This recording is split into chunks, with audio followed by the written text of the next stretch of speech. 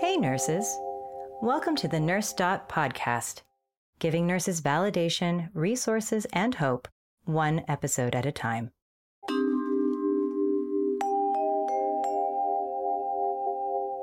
Today on NurseDot podcast. Your friends don't know what to say sometimes, but I've got some friends that just show up, and that's oftentimes exactly what I need is for them just to show up, and then it just recharges me. Joining us today, Jim Reeves, VP of Enterprise Accounts at Relias, as well as full-time caregiver to his 19-year-old son, who has Down syndrome, oppositional defiance disorder, and disruptive mood dysregulation disorder, as well as his wife, who was recently diagnosed with frontal temporal dementia. Jim shares how his personal and interfamily connections have evolved since his wife's diagnosis, and how he maintains a positive outlook that enables him to show up for himself and his family. I'm your host, Kara Lunsford, registered nurse and VP of Community at NurseDot.com.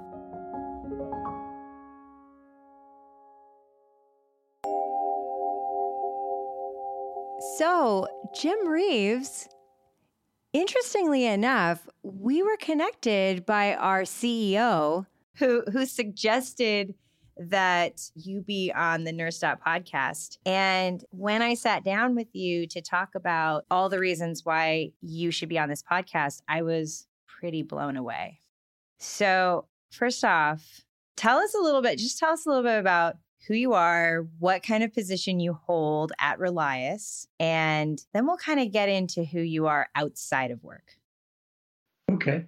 I have always worked in sales and marketing, and pretty much the majority of my career has always been in healthcare. And that's always been a good area for me because I enjoy it, and I enjoy the complexity of it. So I've always done that.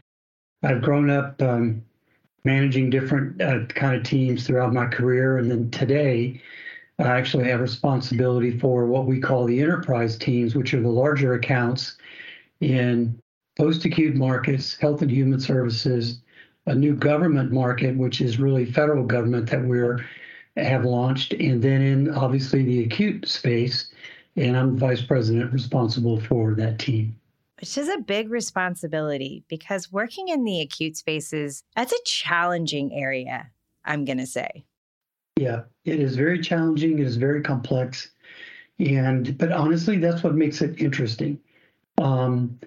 Because hospital systems seem to do things somewhat similarly, but there's always a divergence. And it's always fun, to talk to smart people that are trying to figure out how do they advance care, patient safety, all those initiatives, and yet they've got to balance, the assets and the spending and all that. So it's quite a challenge for health systems.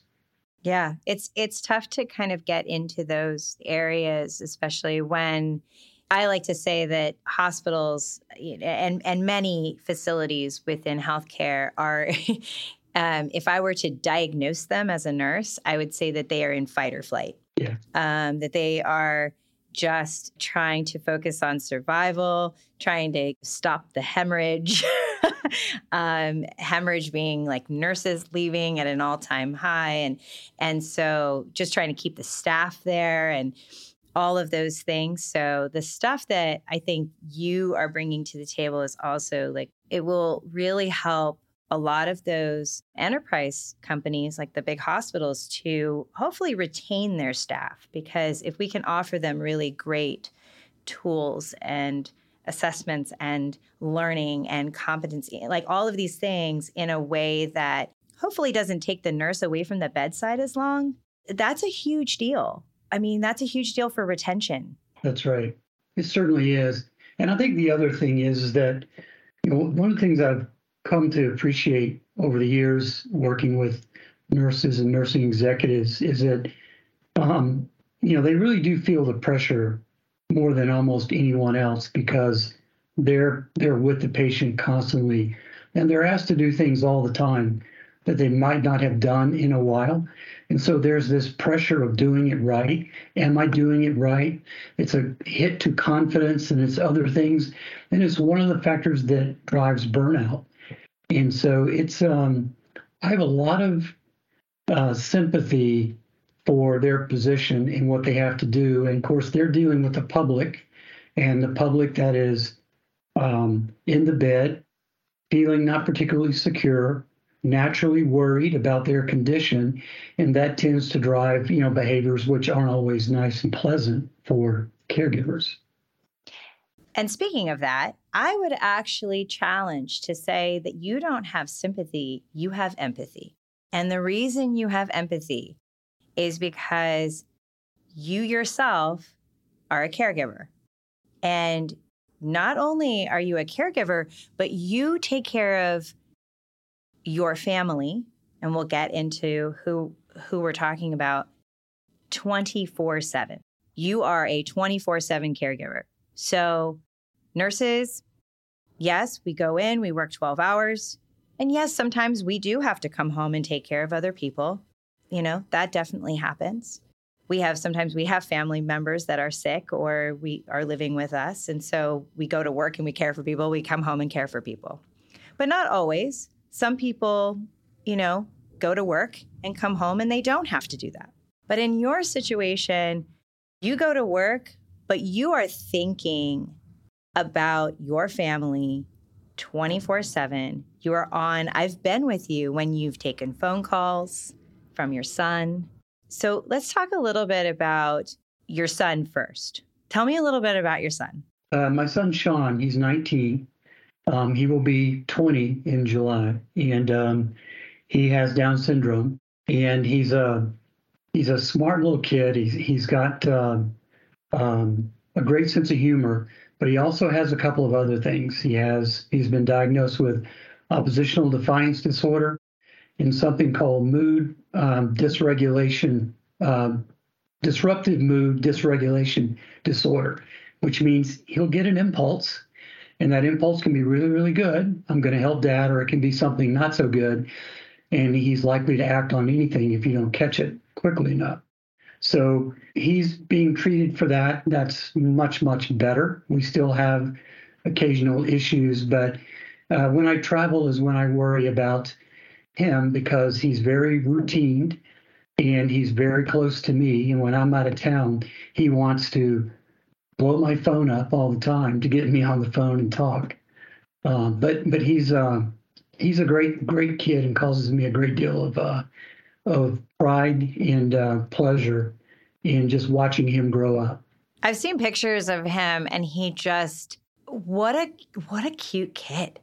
So when you and your wife first discovered that you have a child, that you had a child who had special needs, how was that for you? Like, what was that like kind of initial experience of?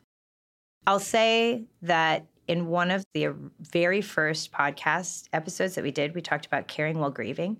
And one of the things that I thought was really interesting was that people who have a child, that sometimes they have to go through a little bit of grief because they're grieving the fact that the child isn't necessarily the child they thought they were going to have. And they have to go through that before they can kind of like come to this place of acceptance. And was that something you experienced? Did you feel like you experienced anything like that?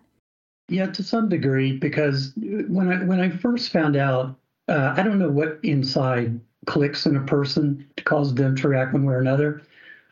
My first one was fight.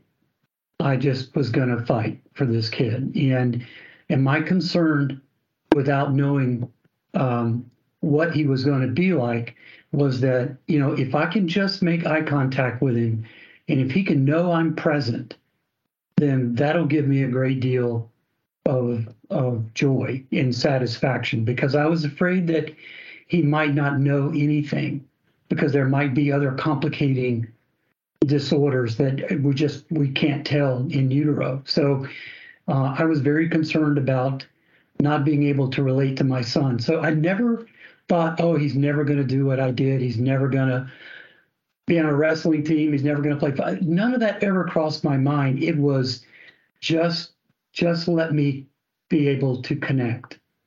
And it was a kind of a low bar at the time I was hoping for, but and it turned out way, way better than I imagined, but it was good.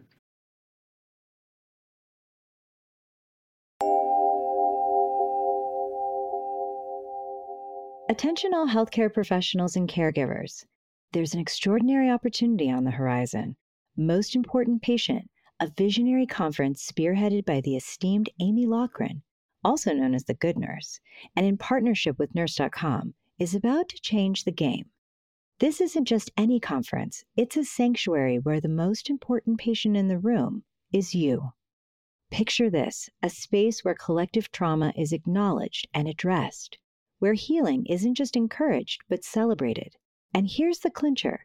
Attendees can earn 16 CEUs towards licensure, making it a win-win for personal and professional growth.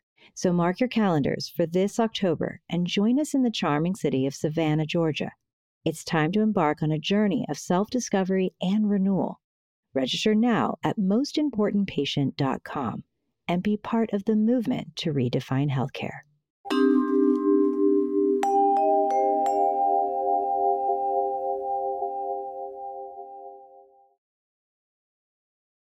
That's beautiful. I think connecting with people is probably one of the most important things we can do in establishing that connection. Yeah. Because from there, I think it's when we have expectation, right? Like there's certain expectations, then we can feel disappointed or something like that. But if you I know you said like I set the bar here, but that was the most important foundation that you could have, in my opinion, that you could have set with him. How about for your wife? How were things for her? It was tough for her. Mary grew up in a very academically competitive environment, and she's very, very smart. She got accepted into an Ivy League law school out of college, and so she always prided intelligence. And when she found out, it really threw her into a clinical depression. She actually did grieve quite a bit, and that was difficult because we found out late in the pregnancy, and if we'd have found out earlier, she may have wanted to do something different, terminate the pregnancy or something. She would talk about that for years afterwards. And so she was still grieving, for a very long time. But then when Sean was born, she went into a mode more like, kind of like I said, fight. She was on top of all appointments, on top of all medications, on top of every specialist for this or that. And Sean was seeing a lot of different specialists early on. And she was a powerhouse, and then collected all this information and then became a repository and other mothers would get referred to her so that she could point them out to good doctors, good therapists, etc. She had become like the expert. She had been kind of like, she took all of that knowledge and that intelligence that she has, and she funneled that into becoming an expert on his condition. And exactly right. What a gift to other people that she was able to provide that, that feedback for them and resources so that they didn't have to go looking for everything themselves. That's beautiful. I think that it's so important to have that transparency and talk about those things, because a lot of times people feel really guilty about how they feel. They're like, oh my gosh, I'm going through grief. I feel disappointed. I feel like maybe I would have terminated this pregnancy had I known much earlier. Then feeling guilty about that. Right. It's so important when I talk to people like you, and this is really the first conversation that I've had on the podcast about this kind of care. You may not know this about me, but my wife, my mother-in-law, had 2 children with cystic fibrosis. Oh, wow. And my wife was the 3rd child. So it was her 2 older siblings that both had cystic fibrosis. So she lived with parents who were chronic caregivers, that they were consistently caring for two children who were not going to survive. And they knew that. They knew that they were going to have a short lifespan. How long, they didn't know. Her brother died, I believe, at 29. And her sister, Laura, passed at 10.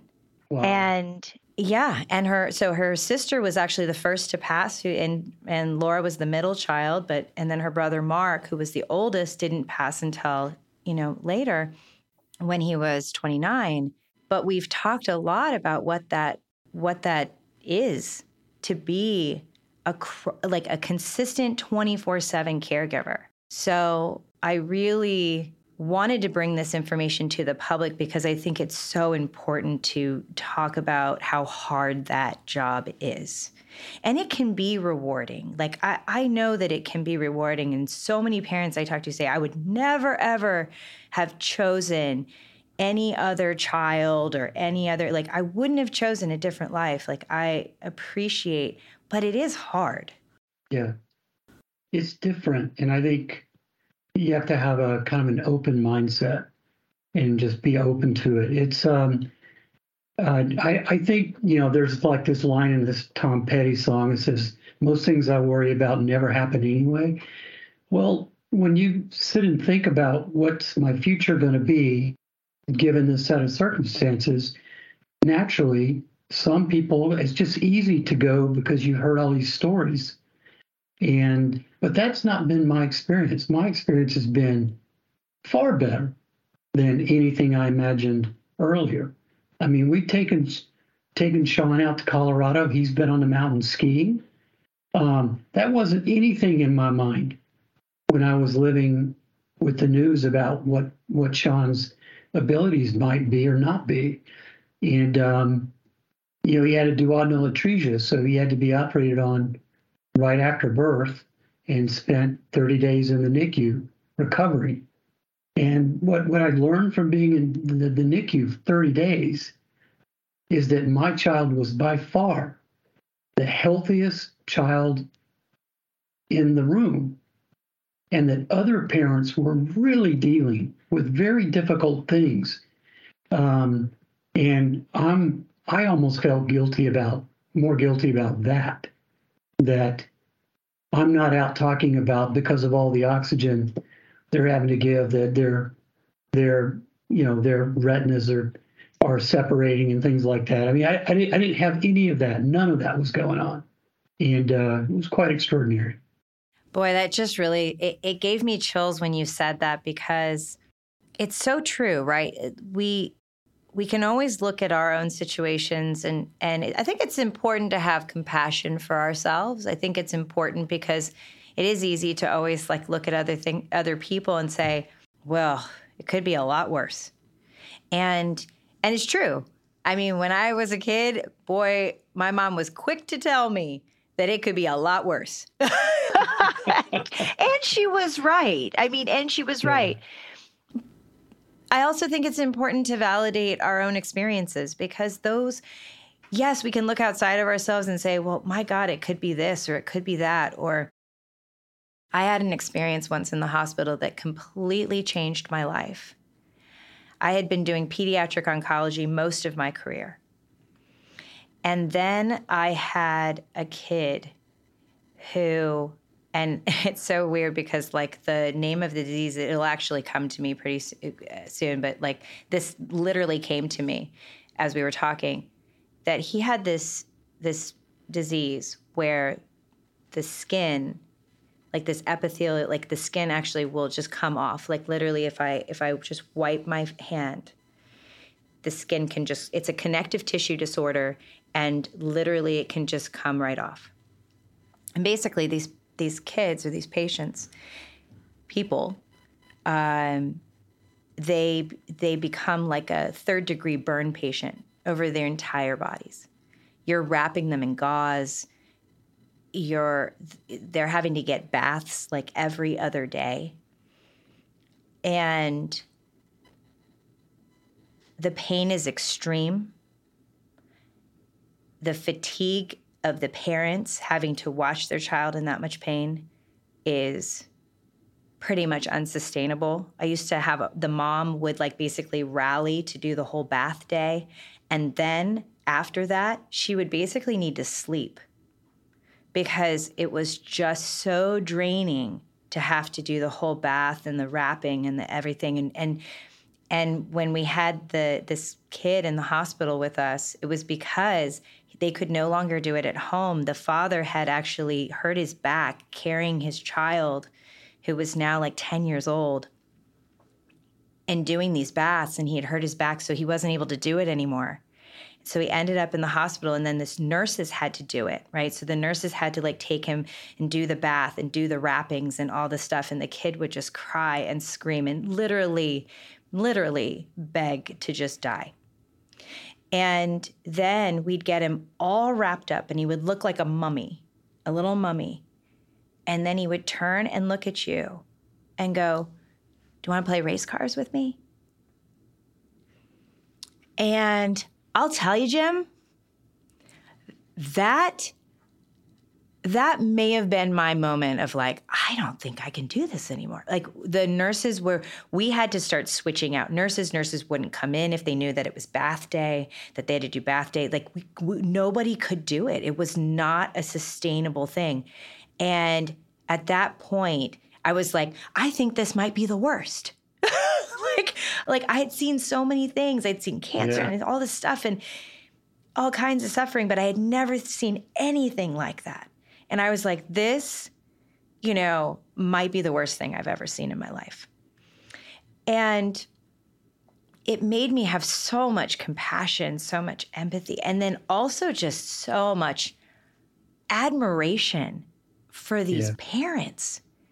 I was like, I don't know how they do this. Like, I do not know how they're doing this. And so that's why I just wanted to like take a moment, like give a big shout out to like everyone, like you, like them, like all the people, because I was just like, this is extraordinary. Oh, it's amazing. Right? I can't imagine, but there's something in the, obviously not everybody reacts that way. It's like, unfortunately, there's a lot of single mothers out there now with kids with special needs because one parent or the other decides they just can't handle it. But I think more times than not, and thank goodness, something inside people clicks and they rally. They rally to the moment because people like these parents you're talking about, they had no idea, no training, no expertise. I mean, they didn't get to go to a boot camp to get prepared for any of that. It just hit them one day. And then this is the way it is. And I think it's wonderful that something inside all of us rallies to the moment. And that's what makes us, in my mind, that's what makes us human. Yeah, it's the human condition, right? I think that you don't know how strong you are until you have to be. Right. Exactly right. Right. And so now I'm gonna dip in. You have this extraordinary son. He's got some challenges. He's overcoming some of the challenges. You guys are working through a lot of things. It's going to be a lifelong thing for you. Yeah. But then on top of it, your wife recently got diagnosed with a form of dementia. Correct. Frontal temporal, was that the? Yeah, that's it. How was that? She's been, as it turns out, she's had it for a while before we knew anything about it. And so when we finally got the diagnosis, I was on one level relieved because at least I know what it is. And I have to know what it is no matter what. I just have to. But we had to go through quite a journey to determine that. Doctors were thinking, well, it's just early onset Alzheimer's. And I'm thinking, that can't be right because her behaviors are so affected. I mean, she's lost her filter. If I take her out in public, she'll say things that's going to get me beat up, and I can't do that, And so it's when we finally found a a neuropsychologist who could administer an exam to sort of point to look for what regions of the brain seem to be not meeting the norm across a population of people, that was when the person suspected that it might be FTD. So then we went to the neurologist, and they'll do an MRI and a PET scan, and those are the two tests which give you the definitive diagnosis, and that's where we really learned what was going on. But I sit around with our friends and said, when did we first start noticing Mary's behavior and her mood changes and things like that? And we went back to late 2017. And I didn't think that, but 2 or 3 of my other friends said, oh, yeah, it was late 2017. I remember we were here and these events happened. What was it that happened? Like, what are some things that you could, for the listeners who are like, oh my gosh, I've seen some changes in someone in my family or something like that, and they're trying to figure out what could this be, or just giving them some sort of information about this. Mary would, she would very quickly talk about things that were not appropriate to talk about. And, it could be almost anything. They're going to have a hard time, Jim. They're going to have a hard time diagnosing me. I oftentimes talk about things that are not appropriate to talk about. They're going to be like, wow, Kara was born with that. just to lighten it a little bit, but go ahead. Talking about inappropriate things. Yeah, she would talk about inappropriate things, and she would just stay on it, and she wouldn't stop. And she had little bitty tics, like she'll tap her fingers on a tabletop just repetitively. So we started noticing things like that. She became really defiant. Before, she's very friendly, easy to get along with. You could, she would go along with whatever the group wanted to do. All of a sudden that stopped, or it became much more difficult. So she became very inward focused and very focused about what she wanted to do, and not so much caring what others wanted to do. And that was clearly a departure from what we knew was the norm. I mean, Mary and I have been married 30 years.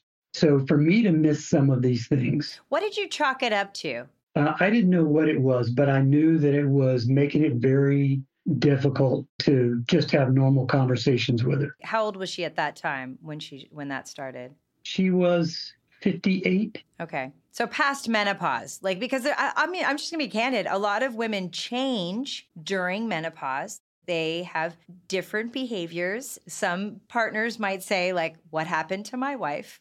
She was so nice. She was so kind. What happened to her? I'd like her to come back. So yeah. For women, that can be, that could be something that could blur the lines a little bit. Could be hard. I mean, at her age, in her late 50s, she was probably already out of menopause. So that was maybe not something that you considered. Well, it actually is something that I consider, because I know people can go through it at different phases. And I was just, she at one time had a pituitary gland issue, and they removed part of that. And I was thinking maybe their hormones are off a little bit. So I was just speculating, and she was going to the doctors, for normal checkups, and everything was coming back pretty normal. I was drawing a big fat 0 on all of that. And then finally, I discovered, and this was like 2 years ago, I discovered there were irregularities in bills that were coming in.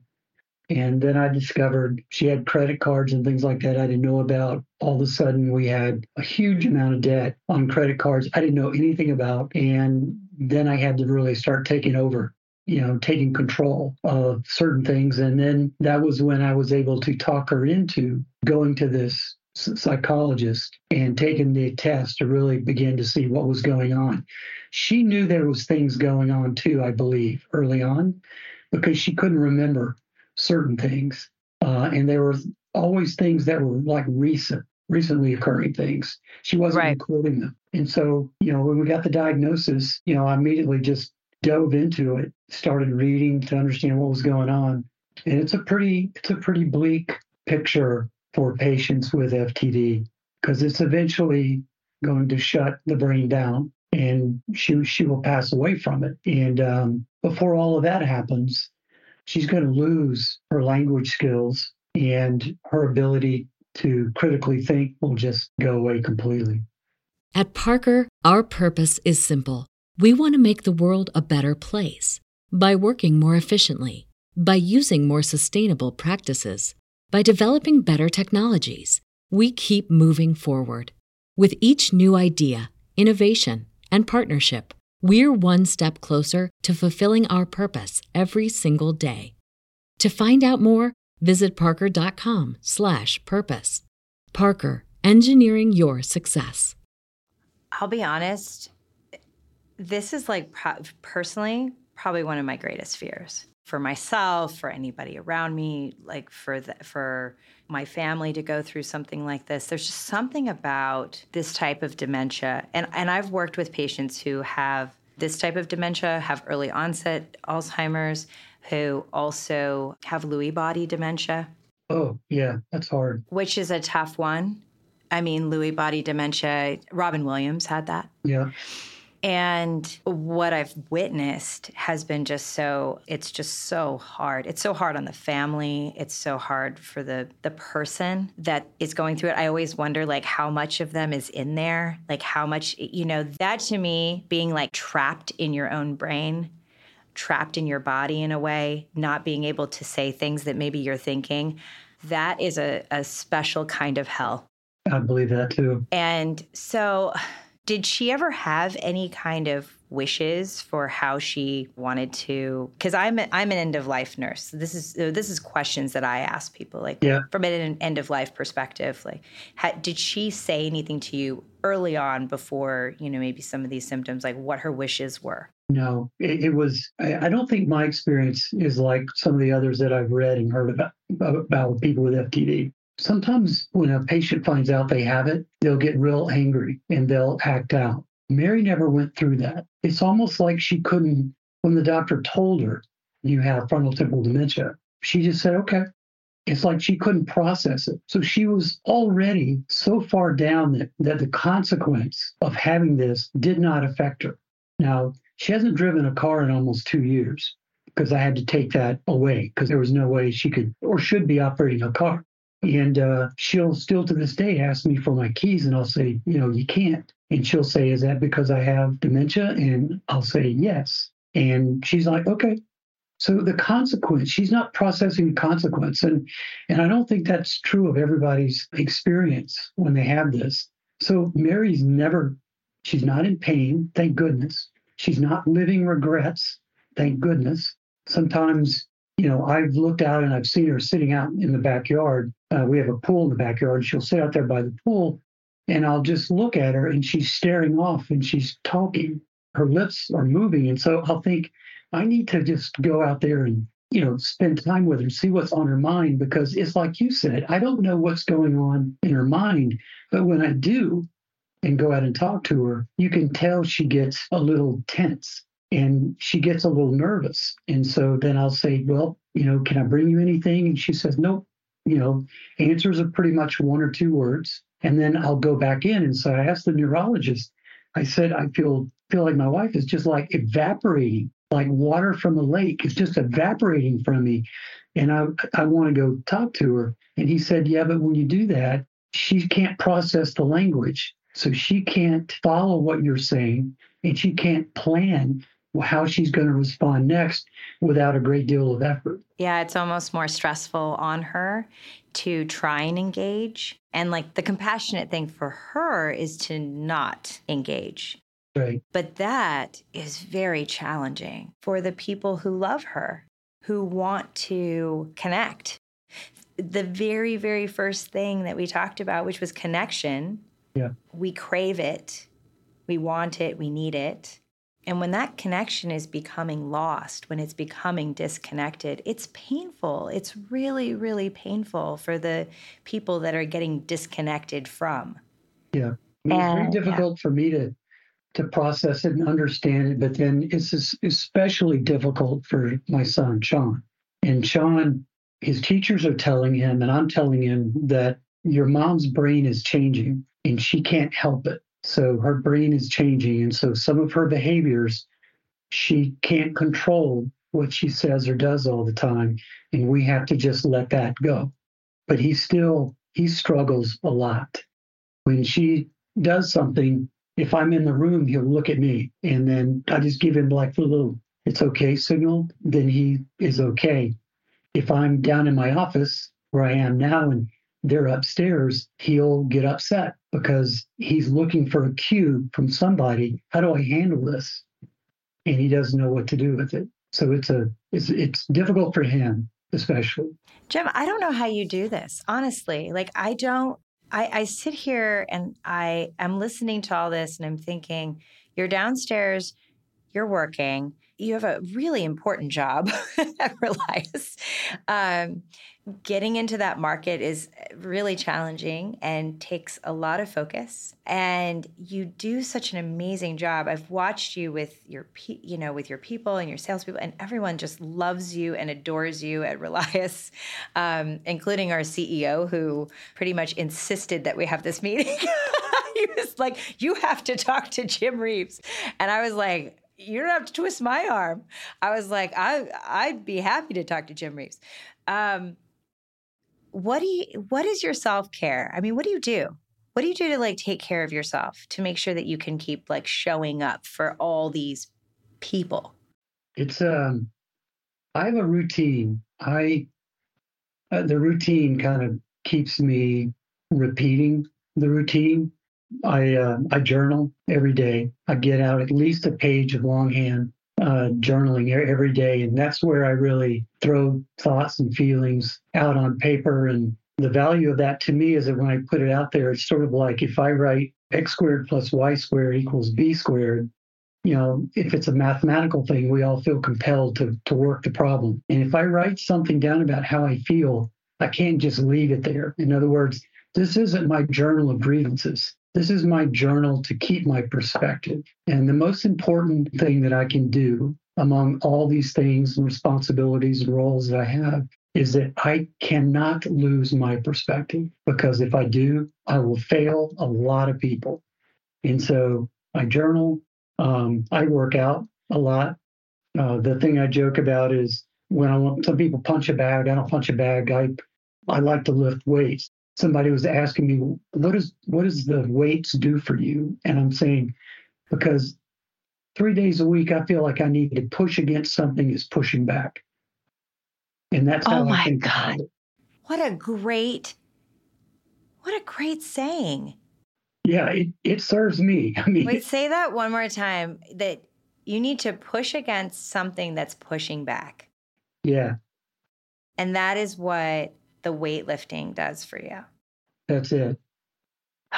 Man, I feel like everyone who's listening to this right now, they're all taking that in. They're like, okay, yep, I get that. It certainly is that fight. Any kind of exercise is where I really get to burn anxiety, and that helps a lot. I get up early. I get up at 4 o'clock in the morning. I start then. I've got a trainer that meets me at the gym at 5 o'clock, and so I'm able to get all that done before anybody wakes up, which is my only window. And then I've got the morning to myself. That's where I can just sit in quiet and journal and plan out my day and just think through things. And then I kind of, I have to be very organized to get everything done. I have to get done around the house, because it is truly groceries, cooking, laundry, dishes, all that kind of, you got to do it all. So you got to think about when you're going to do all these things. And sometimes I probably look a little bit like a whirling dervish. And other times I probably look a little more organized. I don't know. One of the things that I really love about this podcast is that, yes, a lot of nurses listen to it. A lot of people in healthcare listen to it. But a lot of people just in the general public listen to it. And I think a lot of times we say to ourselves, well, I just don't have enough time. Like, I don't have enough time for self-care. I'm doing this, I'm doing that, I'm doing all these other things. And I'm guilty of it too. And I have plenty of time for self-care. I just don't prioritize it. That's the problem for me. Like, I just do not prioritize it. I would say probably everyone that's listening to this right now is like, if Jim Reeves can do it, I can do it. That's exactly what I want people when they see me. I don't want to be heralded. I don't want to be lifted up. I don't want to be celebrated. I want them to say, well, if that guy can do it, then I'm pretty sure I can too. Because there is no greater feeling in oneself than to have that sensation, to be actually encouraged by what you see somebody else does makes you carry it further. That to me that's nirvana. I love that. I agree. I am all about the ripple effect. I am all about, you know what? I may never know the number of people that I have touched or affected, but I know for sure that my goal is to always send out that ripple effect. Yeah. And I trust and I believe and I have faith that the things that I am doing, saying, are having an impact in a way that I may never really get to witness myself, maybe until I die. And if I get to look back on my life and I get to see it all play out, which I hope I do. I hope that happens when you go. Like, I would love that. I feel like it's the worst FOMO in the world, like the fear of missing out. I feel like I gotta see it at some point. But I just, I just want to say, as we kind of like bring this all to a close, that I'm just so inspired by you, Jim. Really, truly inspired by you. And I'm so grateful that I get to work with someone like you. I get to, at least every 6 months or so, we get to spend some time at an offsite together where maybe we get to bike together or hike together or do any of those things, or just sit at the bar and shoot the shit. Yeah. And if you ever need anything, you have a nurse over here that will 100% show up for you. Well, you are very kind. I say that keeping my perspective is a job. I've got very good friends that help me out. They're always here. So I'm surrounded by a lot of people that really care. And sometimes I think about what they're thinking about, and how are they handling all of this? And because this is a very, it's like your friends don't know what to say sometimes, but I've got some friends that just show up. And that's oftentimes exactly what I need, is for them just to show up. And then it just recharges me. It's so beautiful. Jim, thank you so much for joining me today. Well, thank you, Kara. And I hope that someone out there is going to be energized and maybe get some ideas, because everybody's going through something. And so we just have to be sensitive to that. Absolutely. Mwah. Thank you very much. All my love. All my love to you. All right. Thank you, Kara. Talk to you soon, my friend. Bye-bye. Have a great afternoon. You too. Bye.